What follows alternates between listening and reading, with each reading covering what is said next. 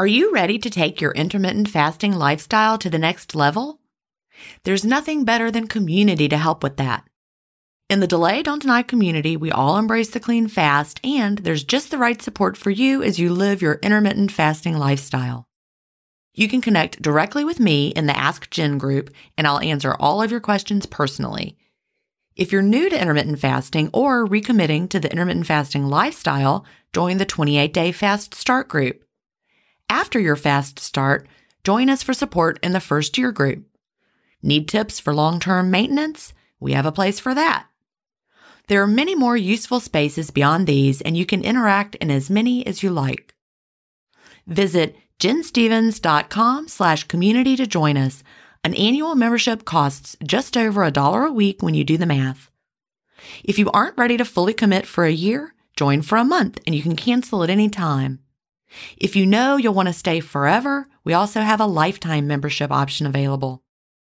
IF is free. You don't need to join our community to fast. But if you're looking for support from a community of like-minded intermittent fasters, we're here for you at jenstevens.com/community. That's jenstevens.com/community. If you've been listening to my podcast for a while, you know what a fan I am of Dr. Tim Spector and the work he's doing with Zoe. I was first introduced to his work in 2015, and I've been following his research ever since. What I love most about the Zoe Science and Nutrition podcast is that they have weekly interviews with world-leading experts who explain how their latest research can benefit your health. Recently, I was thrilled to finally meet him face-to-face as we recorded an episode for the Zoe Science and Nutrition podcast, and this episode aired on April 11th. We had a chance to talk about the world's biggest intermittent fasting study, and I had the opportunity to explain the clean fast to Jonathan, which may explain why he didn't enjoy his prior experiences with fasting. Search for Zoe Science and Nutrition on your podcast player or on YouTube to hear the latest episode, and don't forget to look for the April 11th episode to hear me, Tim, and Jonathan talk about the world's biggest intermittent fasting study. Welcome to Intermittent Fasting Stories. I'm your host, Jen Stevens, author of the New York Times bestseller, Fast, Feast, Repeat, as well as the book that started it all, Delay Don't Deny. I lost over 80 pounds thanks to intermittent fasting after learning how to delay my eating rather than denying myself the delicious foods I want to eat. Now, who's ready to hear an inspirational intermittent fasting story? That's why we're here. So let's get excited to talk to today's guest.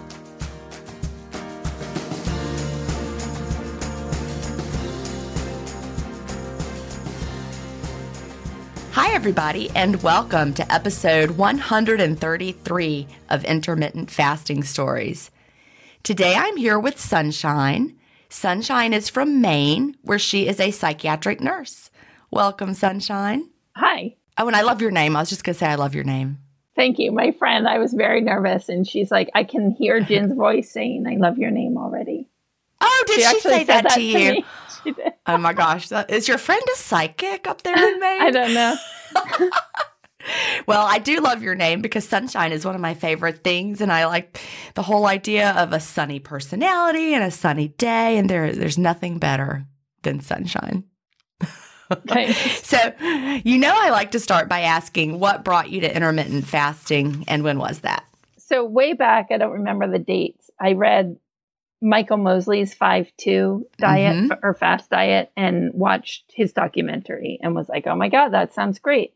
So I did some fasting that way, but it was brutal because he didn't talk about the clean fast. So I did that like maybe for 3 or 4 months. I lost a bunch of weight. I felt really good, but I was like, oh, this is awful. So I kept quitting. And then I started again, quit. So then I just didn't fast for a long time, and I gained weight. And then I read, then my husband got diagnosed with diabetes. So then he was prescribed the book Obesity Code by his doctor. I love that. Yeah, I love that his doctor prescribed it. Well, his nurse snuck it in more than the doctor. And then he was told to read it, but he didn't, because he doesn't like to focus on diet. And then, so I read it anyway and was like, oh my God, this fasting thing, again, it comes up, but it was different with a clean fast. And so I tried it on behalf of him so I could set an example. And he watched me get better. Like he just watched my mind get better. He watched me get happier over the course of 2 months. And he joined in. But I love that. He was also given this funny advice. Like he was like told to eat snacks and given the obesity code. So it was really confusing at first for him. That does sound confusing. So fast, but also have snacks. Yeah. So he started fasting and we fast together now, and it's great. I love that. So he initially, did he think the idea of fasting sounded crazy? I don't know, honestly. I don't remember. I remember him thinking, well, whatever you want to do, I guess. But he didn't want to do it. Okay. And this was 2018? He was diagnosed in December of 2018, but I started fasting January 15th after I finished the book. In January of 2019. Yep. So as a nurse, what part of the obesity code really stood out to you the most? Or what, taught you things you didn't know, or maybe turned your training upside down? Of course, I know psychiatric nurse is different, but I mean, you're still a nurse. We get so many patients with diabetes and PCOS and just general depression. And they're like, oh, I don't like how I weigh. They weigh too much and they just don't feel good. And so I was thinking about them and me too, because I weighed too much. It didn't feel good. And so the insulin spikes was the thing. I was just like, oh, wow. Yeah, that makes sense. And the fat storing of it. Yeah, that was, of course, what really, from reading my books, that's what really opened my mind up after reading the obesity code, was realizing, oh, it's not just calories in, calories out. There's so much more to it. And it was shocking to realize that we had just been missing that whole piece of the puzzle. Yeah, it was really sad. Mm-hmm. And I was like, why are they giving you this advice to eat? I was really frustrated that his doctor was also giving him that nutrition advice. It really is. Why do they? What do they think that eating frequently is going to do for diabetes? I'm really, really interested to wonder why. I think because they think you'll eat less because you're eating enough, like frequently enough that you don't need to eat huge meals or something. Or I maybe don't know. I'm the opposite. I know. Maybe you won't snack on cookies because you're eating healthy snacks or something. Okay. It just suddenly came to me. I'm like, why would they tell a diabetic to eat frequently? Maybe they also are worried about their blood sugar dropping. Yes, possibly. Yep. That could be it as well. Keep those constant snacks to keep your blood sugar up, keep it from crashing, right? Yeah. I know with many of our patients, they they have diabetes and they're given snacks by the nutritionist. And that's because if they don't get a snack, they'll just go ravage the kitchen, which has cereal and juice. So if they give them a sandwich with meat in it or something, or peanut butter, then they might eat less from the kitchen. That'll keep your blood sugar better regulated than if you had that cookie, say. Correct. Yeah, that makes sense if you're watching just that blood sugar control, something that comes in a little slower. So when you first started after reading the obesity code, what fasting were you doing? I had a 16-hour eating window when I started. A 16-hour eating window? Yeah. I woke up at 4 a.m. or 3:30. I ate a breakfast. I went to work. I ate a snack at 9:30. I'd eat a lunch. I'd eat another snack at 4:30 and another meal at 8 when I got home. So I really ate for 16 hours. So what I did was I shrunk that up. Yeah, really slowly. So I started skipping breakfast and eating the 9 a.m. snack, and then just slowly, really slowly decrease that. That makes sense. I was confused at first because I thought that when you did the 16-hour eating window, that was your fasting. And I'm like, that's the longest window. That was pre-fasting. Now it makes sense. Yeah. I get it. But you're right.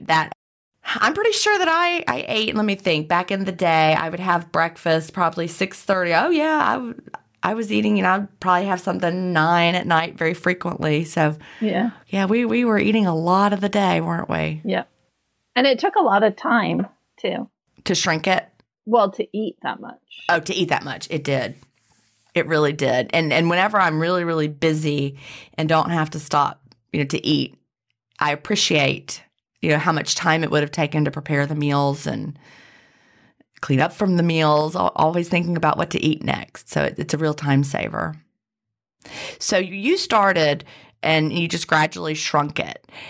And then you said about 2 months later, that's when your husband joined you? Yep. And his blood sugar, he had like diabetes, glycohemoglobin scores of 10.5 or something when he was diagnosed. And then blood sugars that were really high, and was napping constantly. He had to nap every day after lunch, had to. And then his glycohemoglobin in 3 months was 6 point something. Wow. And then 5 point something 3 months later. That's amazing. Yeah. Did he also change what he was eating, or did he just introduce fasting? He stopped eating soda or drinking sodas. Okay. And was he drinking sugary sodas or diet sodas? Sugary sodas, I think. Okay. And his doctor gave him really good advice not to drink any soda ever, including diet sodas. So I was really proud of them for that. Good. So he quit all sugars, or all sodas, I mean. All sodas. But then he moved in with me, and I'm vegan. And so there wasn't going to be any meat in the house. So he started eating vegetarian. He still eats eggs, though, for breakfast. Okay. And what does his fasting approach look like today? He eats at 9 in the morning and stops around 4 or 5 and has a snack in between. So he'll have breakfast, a snack, and then dinner. So he's got a pretty long eating window as far as that goes. Yeah. I'm trying to do the math. It's about an 8-hour eating window, right? Yep. Does that seem about right? So, for a man, that a lot of men do well with an 8-hour eating window. Yeah. We all face stress in our daily lives. What if the answer to a better stress response is in one key nutrient? I'm talking about magnesium, and specifically Magnesium Breakthrough by Bioptimizers. This one-of-a-kind product is designed to reverse low levels of magnesium, which could have a positive effect on our stress response. But don't take my word for it. Here's a quote from a 2020 issue of the scientific journal Nutrients. Results suggest that stress could increase magnesium loss, causing a deficiency. And, in turn, magnesium deficiency could enhance the body's susceptibility to stress, resulting in a magnesium and stress vicious circle. I only recommend Magnesium Breakthrough by Bioptimizers. It's the only organic full-spectrum magnesium supplement that includes 7 unique forms of magnesium for stress resilience and better sleep. Simply go to bioptimizers.com/ifstories, promo code IFStories10 to get your Magnesium Breakthrough and find out this month's gift with purchase. That's bioptimizers.com/IFstories, promo code IFStories10.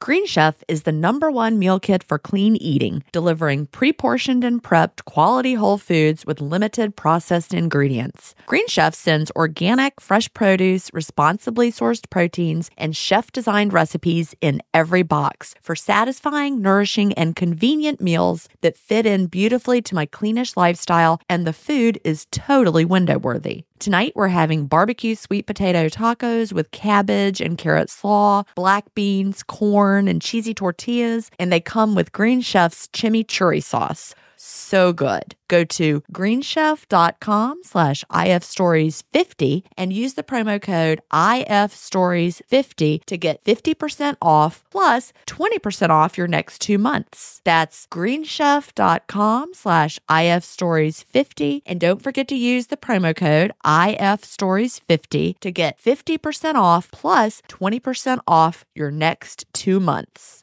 So his A1C has come way down. How quickly did that happen? In 6 months, it was normal. Wow. And he just switched to being a vegetarian at that same time? Yeah. Yeah, but I don't think that was what it was necessarily. But he ate more vegetables with me. I think that could certainly help if you're eating foods that work well for your body versus, prior to that, was he just eating, the standard American diet? Yeah, like processed, like meatballs that you shake out of a frozen bag and spaghetti, pretty much. I think there's a lot to be said. Probably, I would think, the fasting played a big part, a huge part. But I bet switching to a more vegetarian with high quality foods, like he's eating actual. I mean, you could be a junk food vegetarian, but he's not a junk food vegetarian, right? He eats good, high quality food. I bet that played a big role. Yeah. The power of good food and cooking from the beginning, from scratch. Mm-hmm. So do you have the same fasting schedule that he has? No, I do not lose weight on an 8-hour eating window. And I want to lose weight still. Right. It's unfair. He lost 60 pounds and I've lost 50. And I have to work so much harder at it. Right. That's true. The joy of being a woman. Yeah. We do have to work harder. So I eat on days off. I eat around 2-ish and just have a good sized meal until I'm full. And then that's it. And on work days, because I work 12-hour days, really 12 and a half with a lunch break and a 45-minute commute each way, I'm gone for 14 and a half hours every day. So, and with COVID, I don't really want to eat at work because there's no place to eat alone. So I've been eating after work and right before bed. And I don't like that as much, but it works. So by the time you get home from work, what time is it? 8 p.m. Okay. So you're not eating all day at work and then you're eating at 8 p.m. Yeah. Sometimes I snack a tiny bit at work, but not much. And then you have to get up early still? Are you still waking up really early? Yeah, 4. Oh, gosh. Yeah. Yeah, that is a tricky schedule. It can be difficult when you have a work schedule like yours where it's not convenient to open your window. Because I like to open my window late afternoon now with a hearty snack and then dinner later. And if I were, work would really cramp my style if I was somewhere and couldn't eat. So I get it. It does. And even if you don't have COVID and you do eat at work, you have a half-hour lunch break and you just have to eat as fast as you can for half an hour. So you have to get soft foods so you don't have time to chew. Right. It's just kind of a distressing atmosphere to eat in. Oh, that just sent me back to teaching the days of teaching. We had a 30-minute lunch break, except ours actually was less than 30 minutes because we had to, the children had 30 minutes. So we would get them to the cafeteria, get them through the lunch line, get them seated, eat our lunch really, really fast, go to the bathroom, do anything you needed to do. But because you had to be back to pick those kids up at the end of their scheduled lunchtime. So we had what was called a, quote, duty-free lunch in Georgia. But it was not. And it was not 30 minutes. If we were lucky, it was. But yeah, I am familiar with trying to shovel in a lunch in a very brief period of time. Yeah, it's hard. It was not easy. And also, it's not going to be good food. I mean, you're just not going to be able to have a good quality. You're certainly not able to cook something. It's going to be microwaved or something you bring from home. So yeah, that's part of the frustration. Yeah, and if I eat in the evening now, I can have a salad that I have time to chew. So that's nice. Right, that is nice. So, but you're a vegan. Yeah. Now, how long have you been a vegan? Since I was 21, I became vegan. And not for health at all. I was a junk food vegan at the beginning. Okay. Was it for an ethical reasons? You're a vegan for ethical reasons? Yeah. Okay. I don't know how old you are. It's hard to tell. How long have you been a vegan? 27 years. I'm 48. 27 years. Okay. So you've been a vegan for a long time and you feel great eating that way and it works really well for you. Yeah. And I mean, it doesn't matter. I wouldn't eat any other way anyway. Yeah, I get it because you're choosing it because it's how you feel is the right way to be with the world. Yeah. Right. Yeah. Environmentally. Environmentally. Yep. Mm-hmm, mm-hmm. But eating less, is also environmentally sound. It is. So that's true. I'm double dipping in the climate change lifestyle. That's true. We're all the intermittent fasters, we're living a more sustainable lifestyle because we don't need as much food. We don't need to eat as frequently. And that's great for the environment and the planet in so many ways. People don't often think about that or talk about that. Yeah. But I think it's important. So tell us about your overall struggles with weight and, going back to the earliest days of it. How have you struggled with weight your whole life, or was that as an adult that it just happened? I remember when you're a kid, you're less aware of it. Although I remember hating what I looked like, but I think that was more just general upbringing. But when I was 16, 15, my grandmother told my mother that I needed to lose weight. So, and I overheard that. So I know that I must have been somewhat overweight, and my grandfather chose either every child was either stupid or fat in our household. And since I wasn't, or in all his grandchildren. In his mind. Yeah. He felt that. Okay. Yeah. So he'd call us either stupid or fat. And so he'd call me fat. And any of the anorexic. That's got to be hard. Yeah. And any of the really skinny cousins he'd call stupid. So, but he was hoping we wouldn't be stupid or fat if he told us these things, I think. That was his very clumsy and terrible way to motivate you, right? Yeah. Oh, I do look back and think how many people said terrible things to us when we were young because they really were trying to help, but it just was really not the right way to do it. Didn't work, yeah. No, it's not ever going to help to tell a child that. Right. Yeah, especially with your work as a psychiatric nurse. I'm sure that's the worst thing you can do is to plant those seeds because children are like, oh, God, I'm stupid. That's awful. Well, I'm really sad for the young sunshine and all of your cousins. That makes me sad. So around 15 or 16, suddenly you get the idea you need to lose some weight. So what was teenage Sunshine doing for that? Nothing, because I didn't know what to do. And my mother was not a dieter at all. She was kind of in the phase of loving your body, no matter what it was like. So she focused more on that. So I didn't get a lot of that, but I did have it harboring in my mind that I was overweight. Well, that's good. Well, it's good that you weren't plunged into the, some kind of a terrible diet mindset. And it's also great that your mom loved her body and taught you to love your body. That's important. So many of us don't get that. I didn't get that from my mother. Yeah. She tried to. I don't think she was as effective as she was hoping to be, but she wanted to. So, and I think she still wants to lose weight now. So I don't think she was successful, but she really tried. It was kind of a movement in those days. Mm-hmm. Yeah, I think that's important. I think it's really a movement now. And the whole, health at every size, body positivity, love yourself. It's almost to the point that it's such a movement now. I had a guest on, was it McKenna, who talked about she's in college age and how she felt guilty for wanting to lose weight. I remember that. She was so ingrained on feeling like we're supposed to love our bodies no matter what. So wanting to lose weight made her feel guilty. So I think we have to honor the feeling of you can love your body and recognize that losing weight, you'll feel better. Because I know that, in periods of time when I was heavier, it didn't feel good. It felt bad to be, shoved into my clothes. They felt too tight all the time. And it was hard to move through life. So we can accept that and honor that. We feel better when we're at a healthier size.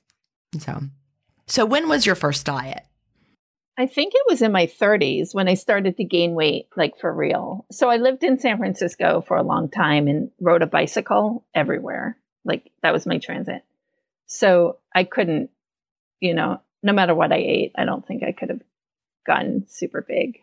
I just rode 25 miles a day, just getting here and there. So I was pretty strong and healthy there. And then when I moved to Maine, I got a car because everything's further. You have to, yeah. Yeah. And so I was like, whoa. And I just got bigger and bigger and got plantar fasciitis and just everything just got worse. And sadly, I had surgery before I fixed my plant. I had surgery for plantar fasciitis. So I wasn't able to fast and get rid of it that way. But I hear people succeed with that. Okay. So the surgery, that we do hear that all the time. But the surgery helped with your plantar fasciitis. Yep. But you're right. Making a shift from a very active lifestyle and then suddenly that changes. Your body's like, all right, I guess I can do something different now. So that's when the weight started to come on. So what did you do about it at that time? I just quit sugar. I'd be like, I'm going to quit sugar. I know sugar's bad for you. And I still know sugar's bad for you. But quitting sugar was just so hard. It is hard. Quitting sugar. So I never did for very long. I quit it for 4 days or something. Mm-hmm. And then I'd eat it again. And once I'm like, I'm going to eat sugar, I'm just going to eat as much as I can. It was either on or off. I couldn't do a moderate. I get it. And, there are some foods that some of us do have to be that way about. I am okay at moderating most things. I can have a little bit of this or a little bit of that, but like chips and dip, can't have those in the house because I'm going to eat the whole bag. I'm going to eat all the chips, all the dip, just for whatever reason. I have no off switch with those. And I do know that sugar is one of those things for a lot of people. But you still include it now? Are you able to moderate it? Yeah, really easily. Everything's easy now because I fast. Good. Well, that's exciting. Yeah, that's exciting. Some people do find, even with intermittent fasting, that they still have no off switch when it comes to the sugar. Or, like I said, it could be chips and dip. It could be cheese and crackers. It could be anything that you can identify as just, your trigger food. But it's not easy. So you just quit sugar off and on, but it wasn't successful. Yeah. And I try to exercise more, but it was hard. I mean, I was teaching also. I was a teacher at one time too. So I had a little more time to exercise, and I got a dog and I'd walk her 4 miles a day, but it's just, you can't do that every day. It's just no. Were you teaching in a nursing program? No, middle school, just regular. Okay. Oh, so you were a middle school teacher. So you haven't always been a nurse. When you were in San Francisco, were you a nurse then? No, I went to undergrad school and worked at a coffee shop making. Okay. So you became a nurse later in life. Yeah. At 40. I've been a nurse for 5 years, I think. Oh, wow. That's exciting. I love to hear about later in life career changes. So how long did you teach? 8 years. Okay. So that was a later in life thing too. And I got riffed from the budget, or cut from the budget. Mm-hmm. And then went into the Red Cross. I worked there for a little while, and that got me into nursing. Okay. Patient. So you had to go back to school and... Yeah, it was hard, but it was worth it. We feel like we're rusty and we're out of practice with learning, but I really think adult learners, for anybody who's listening, if you're, older and you're thinking about, your career's not working out for you, of course, when you have a reduction in force, that's something that you can't help. But if you just are not loving your career, I think adult learners are more motivated than younger learners. Let me just put it that way. I think we're better students. My husband says that. He's a college professor, and his the older students are so much more dedicated. Yeah. But I really admire you for going back and starting another career. My friend do you love said, it? I do. I love nursing. It's similar to teaching, especially psychiatric nursing, probably. And I just with teaching, there's no boundaries between work and home. You take your work literally with you in a bag home, and you do all your work at home. And then with nursing, you clock in and you clock out. You leave and you go home. Right. That is definitely a difference. But you're right. I think the same type of person that is attracted to teaching is the same person who would be attracted to nursing in so many ways, because it's a nurturing kind of profession. So what was your friend? You started to say something and I interrupted you with a new thought. What did your friend say? I think I was 40 or 39 when I started nursing school. And I was like, oh, I'm too old. It's a 2-year program. And he's like, in 2 years, how old are you going to be? Whether or not you go to nursing school or something. I forget what he said, but I was like, okay, fine, I'll go. Yeah. The 2 years will pass anyway. Right. You might as well get that. Oh, I'm glad that you did it. And I'm glad that you love it and that it's something you're going to do long term. You see yourself doing that. Yes. I like nursing a lot. Yeah. So the whole, when I was talking about teachers and their lunch breaks, you understand that too from past experience. Yeah, that's great. So what did your weight do over those decades? You said in your 30s you started to gain. Did you ever get a handle on it, or did it just keep going up and up? It went down when I did a lot of walking. But I was always, once I got a car, I became overweight and stayed overweight or obese. And then with time, I became morbid obesity, the scale above regular obese. Right. Would you be willing to share how high your weight got? Yeah. Sometimes it's hard to. Okay. I'm 6 feet tall and I was 272. Okay. So pretty heavy. And it was hard. Yeah. My body was big. It's really hard to do things when you're obese. And people who have not ever been, past that, overweight threshold, they just really don't get it. I mean, things like clipping your toenails. Yeah, I was able to reach my whole body, but my knees hurt so much, like all the time. My knees would hurt. And so I'd walk and it hurt. So you don't want to walk. Right. Constant pain. Yeah, it's a vicious cycle. You need to walk, but it hurts to walk, so you can't. Because you're moving that weight through the world every minute. I remember that, and you're so tired. Yeah. Yeah, I would take a lot more naps also in those days. Mm-hmm. But when you started intermittent fasting, had you already lost some weight prior to that? Because you were not 272 at that time, were you? I was in January. Yeah. Okay. Of 2019. So you started.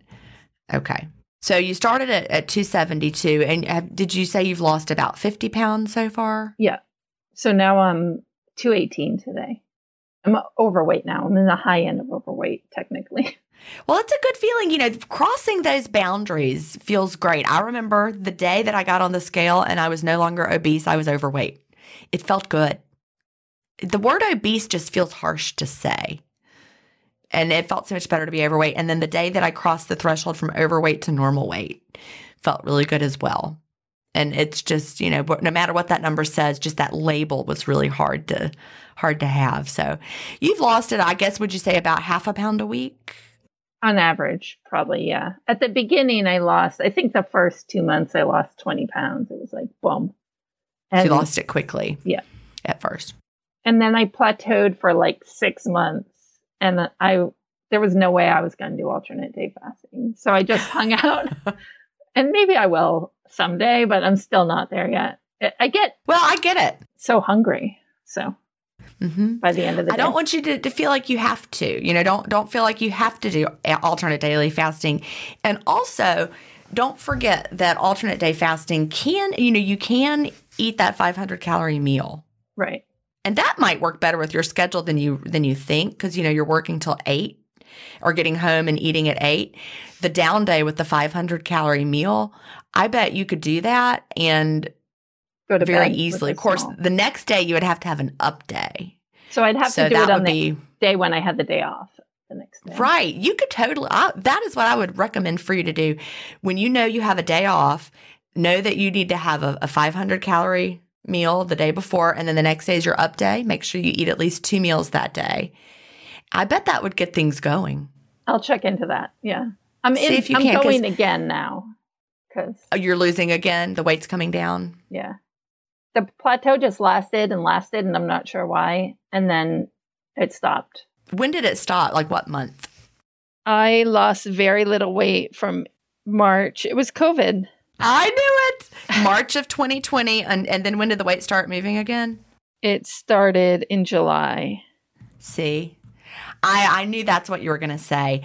I really want people to understand that whatever happened to our bodies during those stressful months from March until whenever the stress, lifted, it may not have lifted yet for some people, but that was very, very real. And it was traumatic, even if you didn't realize it. Just the word pandemic.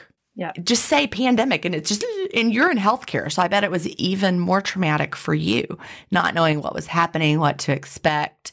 And so our bodies respond to that type of stress by holding on to the weight. Our stress hormones, the cortisol goes up, and we may gain weight or just plateau like you did. And it's just our body's, survival mechanism. Yep. And it's not an indication that anything's wrong with you or that intermittent fasting has stopped working, or it's just physiology.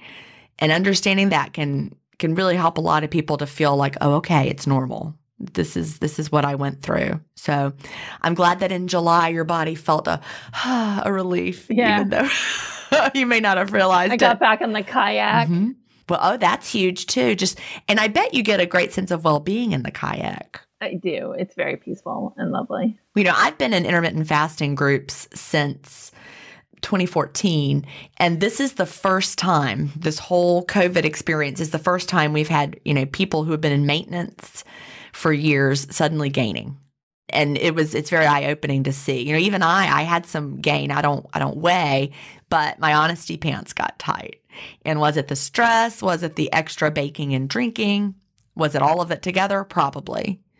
But luckily, my honesty pants are back to normal. But I am curious what the scale was said during that time. But of course, I didn't weigh, so I'll never know. But well, I'm glad that the weight loss has resumed. So are you losing about half a pound a week, pound a week? What would you say? I still think about half a pound to a pound a week. It's still slow, but I'm fine with that because it's just happening and I feel good. My knee pain is completely gone. So it can be 40 degrees and raining outside. And I used to know that in my knees. And now I'm not aware of that kind of thing anymore. That's huge. It's probably a combination of less inflammation and also less weight on your knees. Would you say that's true? Yeah. And also I'm finding, like, this is sudden, but I'm finding fasting. Maybe it's the psychology of being only overweight, but I think there's something too metabolically about fasting just suddenly got easier. I'm less hungry. That's good. And my appetite is smaller suddenly. Then that just happened all of a sudden? Yeah, recently, in the past couple of weeks. And I'm just... Well, that's good. Yeah, it's just all easier. Your body's happy. And you can't think of anything else that changed at that time? I was trying to eat in the morning before work at like 5 in the morning so that I wouldn't have to eat after work, and maybe switching my window around so much, like 2 o'clock in the afternoon on days off. Maybe that was messing with me. And when I bet, because I know that it was okay. That would make a huge difference for me because I know even now if I eat early, I'm hungry all day. Yeah. The people who have the morning window, bless them, they feel better with the morning window. And I believe them that they do. It was not my sweet spot ever. Yeah. So you talked about your knee pain. What other health victories have you had or non-scale victories? I just have so much more energy. Like we stacked wood and for 4 hours, I stacked wood and didn't have to lay on the floor afterward. Awesome. It was normal after that. And the next day I was okay too. And I'm just more normal about food. Like I'm not trying to quit sugar anymore. I'm not worried about, like I measured my spaghetti in a measuring device at one time. So that was maybe one of my diet tricks, was to reduce my food intake to whatever a serving was. Right. And I don't do that.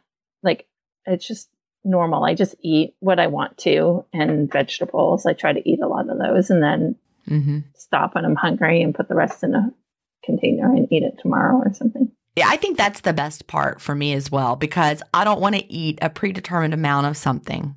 A serving for me is the amount that it takes for me to be satisfied. And it's not always the same. Sometimes, last night I ate a small dinner, but I had a very huge snack. But at dinner time, I made our meal and it was supposed to serve 2. And I was like, I don't need to eat half of that. I'll be too full. So I ate way less than that and saved the rest for my husband to eat today for lunch. But some days I need more food. And it's just a matter of stopping when satisfied, regardless of what the portion is. It's freeing. Yeah, you just have no idea. No more measuring. Have your tastes in food changed at all? I know that you've been vegan the whole time. You mentioned you being more of that junk food vegan before. Has that changed with fasting, or did it just happen prior to fasting? I think I'm craving simple carbs, less processed carbohydrates. But I mean, I still eat them and enjoy them. But I'm not like, I need sugar tonight and a dessert tonight. So if I'm full, I won't eat a dessert. If I'm still hungry, I'll eat a dessert. Yeah. And it's just, I don't care if I eat a dessert or not. I don't worry that, I missed out. I'm not like that anymore.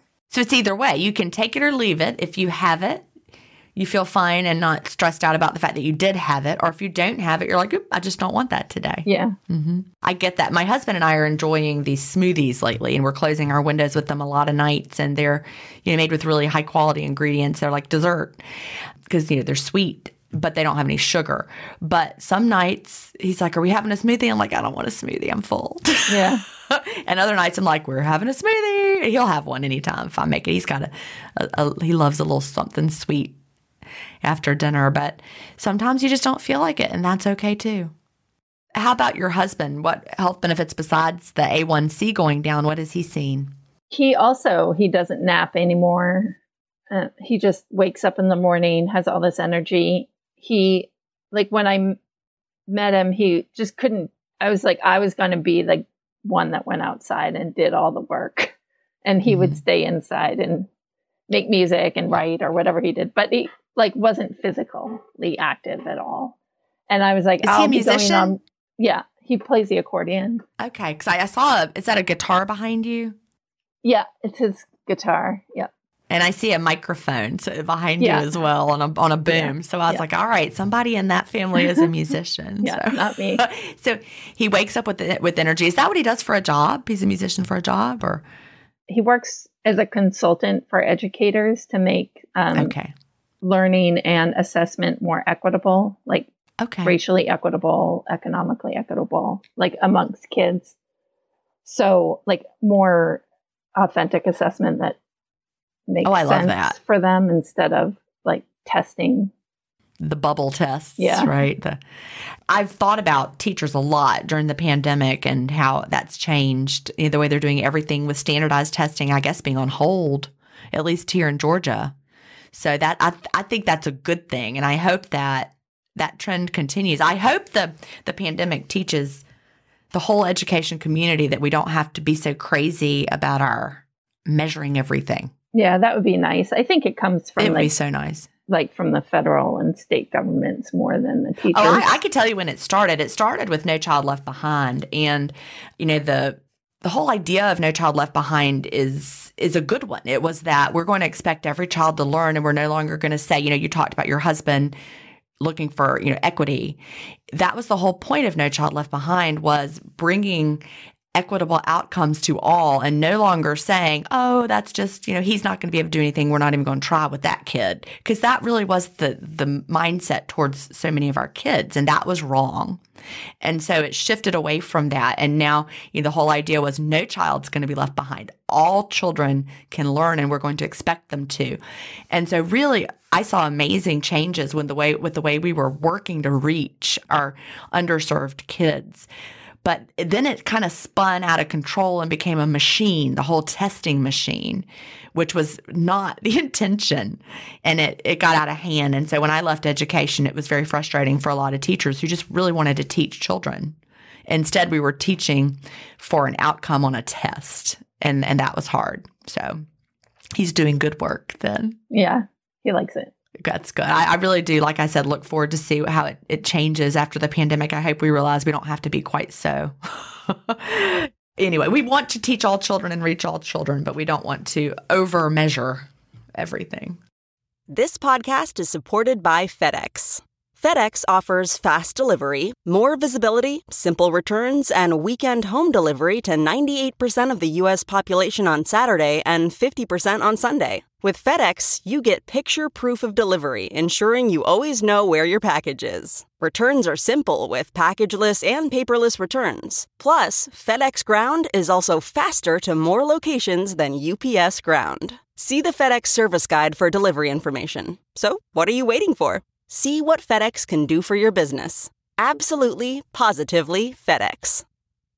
This episode is brought in part to you by Audible, your go-to destination for thrilling audio entertainment. Whether you're looking for a hair-raising experience to enjoy while you're on the move or eager to dive into sinister and shocking tales, Audible has an exclusive collection of thrillers from best-selling authors that will keep you on the edge of your seat. Like James Patterson's first audio-only thriller, The Coldest Case. Experience stories like never before, where every chilling detail is brought to life by captivating sound design. Plus, as an Audible member, choose one title a month to make yours forever.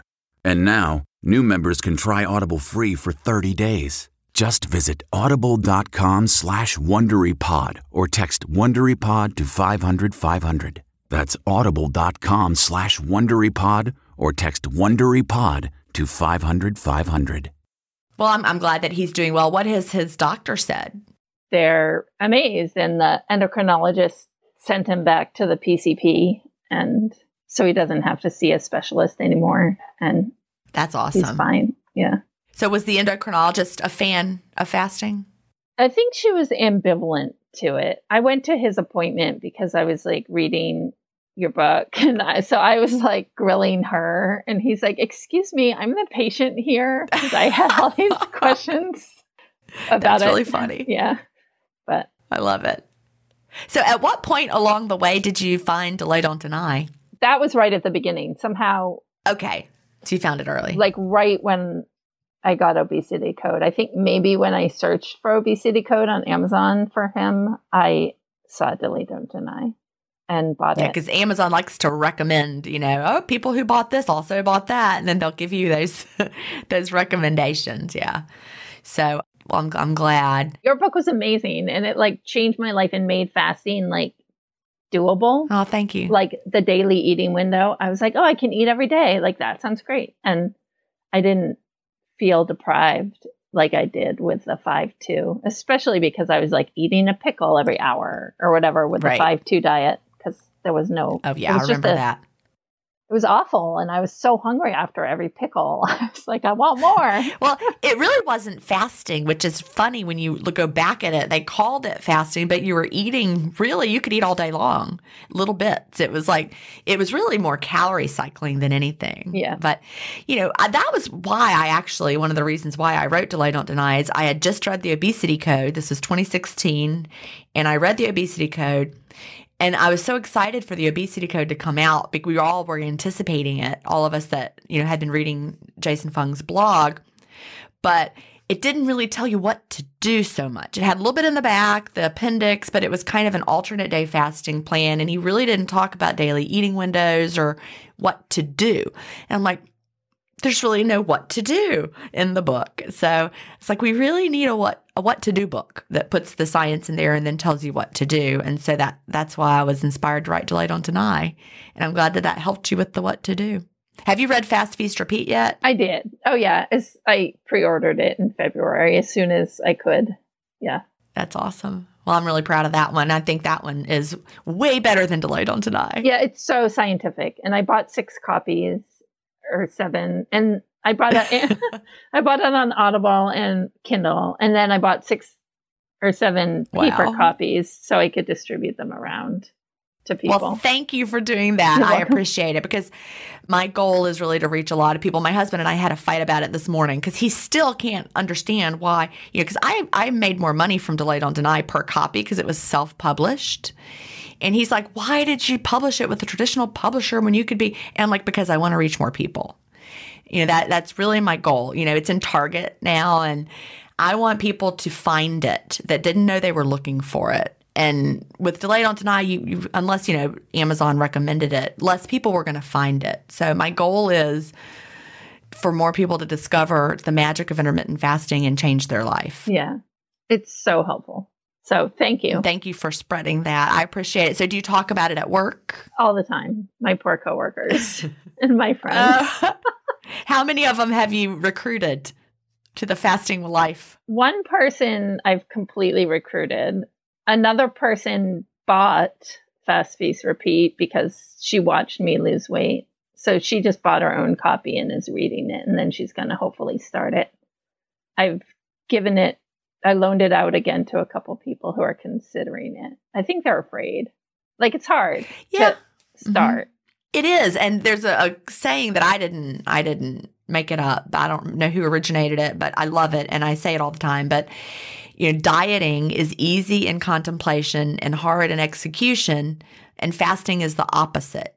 It's hard in contemplation, but easy in execution. It sounds like it's going to be so awful. Oh, I can't eat. Somebody tagged me in a comment in Facebook just this morning, and I might have been like, how famous people it might be someone who's well known had made a post about gone to the doctor, and because it was a public kind of a post, they'd been to the doctor and the doctor suggested they do like a 20-hour fast. And they're like, oh my God, that sounds so awful. Yeah. I'm like, it does probably sound awful. You're just living your life and eating normally like everybody else, which is, breakfast, lunch, dinner, snacks. And the doctor says fast for 20 hours. And you're like, what? So somebody tagged me in there and said, no, you need to read, Fast, Feast, Repeat. And it's not that wacky. Yeah. Once you start doing it. And you don't have to jump in, boom, to 20 hours. Oh, right. You can ease your way I in. would not recommend that you just start with, one day you wake up and fast for 22 hours. No, that's not probably the way to do it. But, it's just getting the perception out there. One, it's a healthy way to live, not starvation. You're not starving yourself. You're fueling yourself well with stored fat during the fast. And then during your eating window, you're giving your body nutrients. It's not extreme. And, I think every year we're just going to see it grow and grow. Yeah. And people hear about it. Like I recommended it to another coworker who's having health issues. And she's like, oh, I've heard about it. So I was like, okay, listen. And because I've run out of copies of any book. So I was like, these are the books you want to read. Read these books, but get your own. Right. If they get their own, maybe they'll feel more invested because they've bought this book and now they're gonna read it. I get it, but yeah, I really think if we just keep talking about it and stress the importance of the clean fast, because I really think a lot of people have heard about it and then maybe they watched a YouTube or something and then they started doing it. And just like you, when you started with Michael Mosley's 5-2, there was no clean fasting, and it was really just eating a pickle every hour, right? Right. That's how I interpret it. Yeah. And it was miserable. I mean, I can remember the same thing when I was, those early days of doing the alternate day fasting protocols and not really understanding what was fasting and, I think I was having lattes. I had this Tassimo latte maker, and you could have a skinny latte and it was 70 calories. Yeah. So you could have, a few of those and then a little tiny meal, and that was less than 500 calories. But you were never probably getting into the fasted state because you were just kind of nursing those little things all throughout the day. And I remember it being miserable. Yeah, it's awful to eat small amounts of food throughout the day. So anybody who's tried it, and if you were not fasting clean, now you know that was why it was hard. That's why it, quote, didn't work. That's why you didn't like it. So try the clean fast. Take the clean fast challenge. Yeah, and it will change everything. It really does. And so thank you, Jen, for teaching me that. I was like, there's two people who have changed my life the most, and it's you and my husband. And so. Oh, well, that makes me, thank you. Thank you. True. Well, I appreciate that a whole lot. It's why I'm put on this earth. Yeah. Just to hopefully to spread this word. So is there anything that you struggle with intermittent fasting? I struggled with the window, or still I do on work days, like when to eat. Yeah. But I think I struggled anyway, even before fasting, how to eat on a work day. Mm-hmm. So that was one thing. I think so. Yeah. It's 12 hours. They're great for 4 days off a week, but they're not good for. So do you work 3 days? You work 3 12s? Yeah. Yeah. And that's fantastic. I like that part. But are they back to back? Sometimes I do 5 in a row if I want a long stretch of time off. So it just depends. But it's my friend Sherry, who is doing the Life Lessons podcast with me, she has a similar schedule. She does 3 overnights, or 2 to 3, sometimes 4, depending on whether she's picking up extra shifts. But yeah, she's had to figure out. Hers is overnight. Yours is not overnight. No, overnights are way harder. Mm-hmm. I think I was fasting a little before I started overnights, and then it was just like, forget this. I can't do anything if I'm working overnight. I don't think I could do the overnights just with the way my sleep chronotype and the way that I like to wake up early and go to bed early. I think I would physically not be able to make it. I just went to the beach with college friends, and we stayed up later. I wasn't drinking alcohol at all. I had my first alcohol-free trip completely and felt fabulous, except that I was up until maybe 1 night. We stayed up late. We were playing games and having fun. And then the next morning, I felt like I was hit by a truck, and I hadn't been drinking. It was just the whole staying up really late. My body's like, So you asked what's hard about fasting too. Right. And it was hard at the beginning because I was like, I have to deprive myself of food for 20 hours or whatever. And I was like, I can't eat until noon or 2 or whatever time frame I'd set for myself. And now I see it differently. I'm just like, oh, this is my time for more energy and for going more movement. Because when I'm fasted, I can walk. Everything's just physically easier to do. So it's easier to shovel snow when you're fasted. So it's just time to get things done instead of. I love that. You made that mind shift swap that I talk about in Fast Feast Repeat. Instead of telling yourself you can't, I can't eat, I can't, you shift it and you say, oh, this is my body's healing and repair time. This is when I have the energy. And so you learn to appreciate the fast for what it is. Yes. Very much. Instead of that I can't eat. It also made me realize how much food is just entertainment for me. It's pleasure, it's entertainment, it's eating for more reasons than just physical hunger. Yes. And that we don't need to do that. That was a big shift for me. Because I really love food. I love to eat. I enjoy it. But I also love feeling great. And you realize you love feeling great more than you need that entertainment from the food, at least with me. Yeah. And that's what's so great about, for me, the daily eating window is that you get both. You get to feel great, and then you have your treat of food towards the end of the day. Yeah, I haven't skipped a day of eating. I haven't done a longer fast where I didn't eat a whole day since 2016. So it's been a while for me.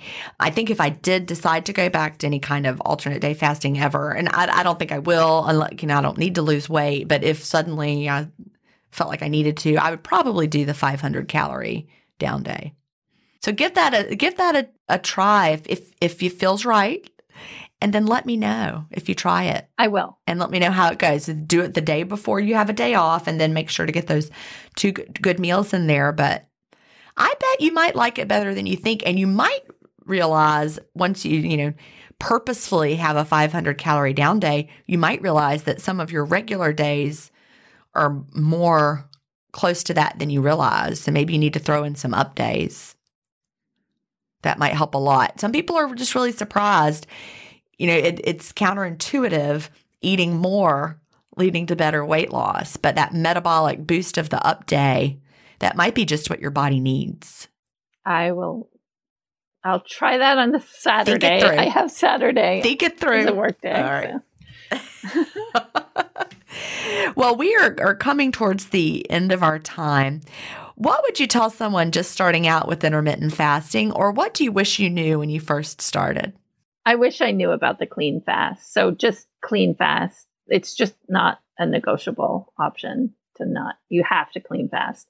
And then if you need inspiration, you're just like, today I'm hungry, and I want to, especially at the beginning. I feel like now I honor my body, but especially at the beginning, I was trying to just do the fast. I listened to your podcasts, like just constantly, especially the stories I found the most helpful.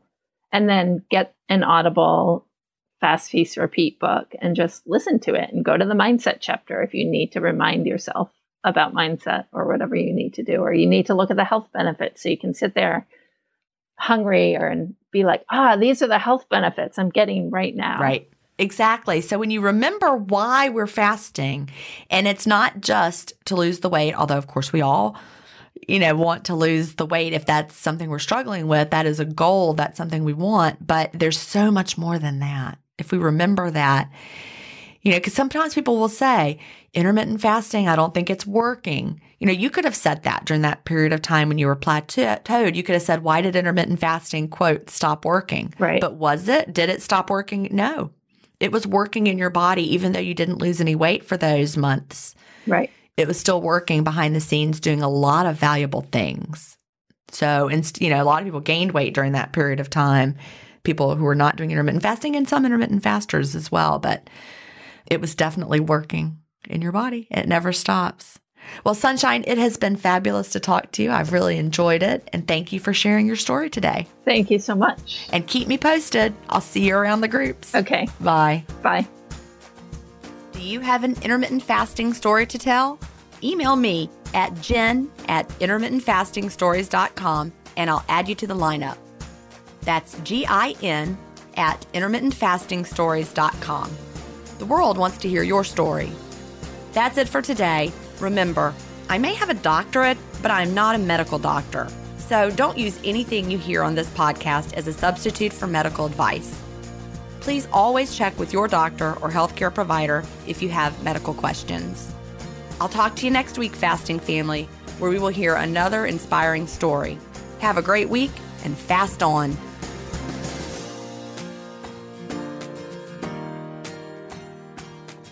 Intermittent Fasting Stories is edited, mixed, and mastered by Resonate Recordings. To learn more, visit them at resonaterecordings.com or email them at hello@resonaterecordings.com. Intermittent Fasting Stories listeners will receive a free offer if you mention that you heard it on the podcast.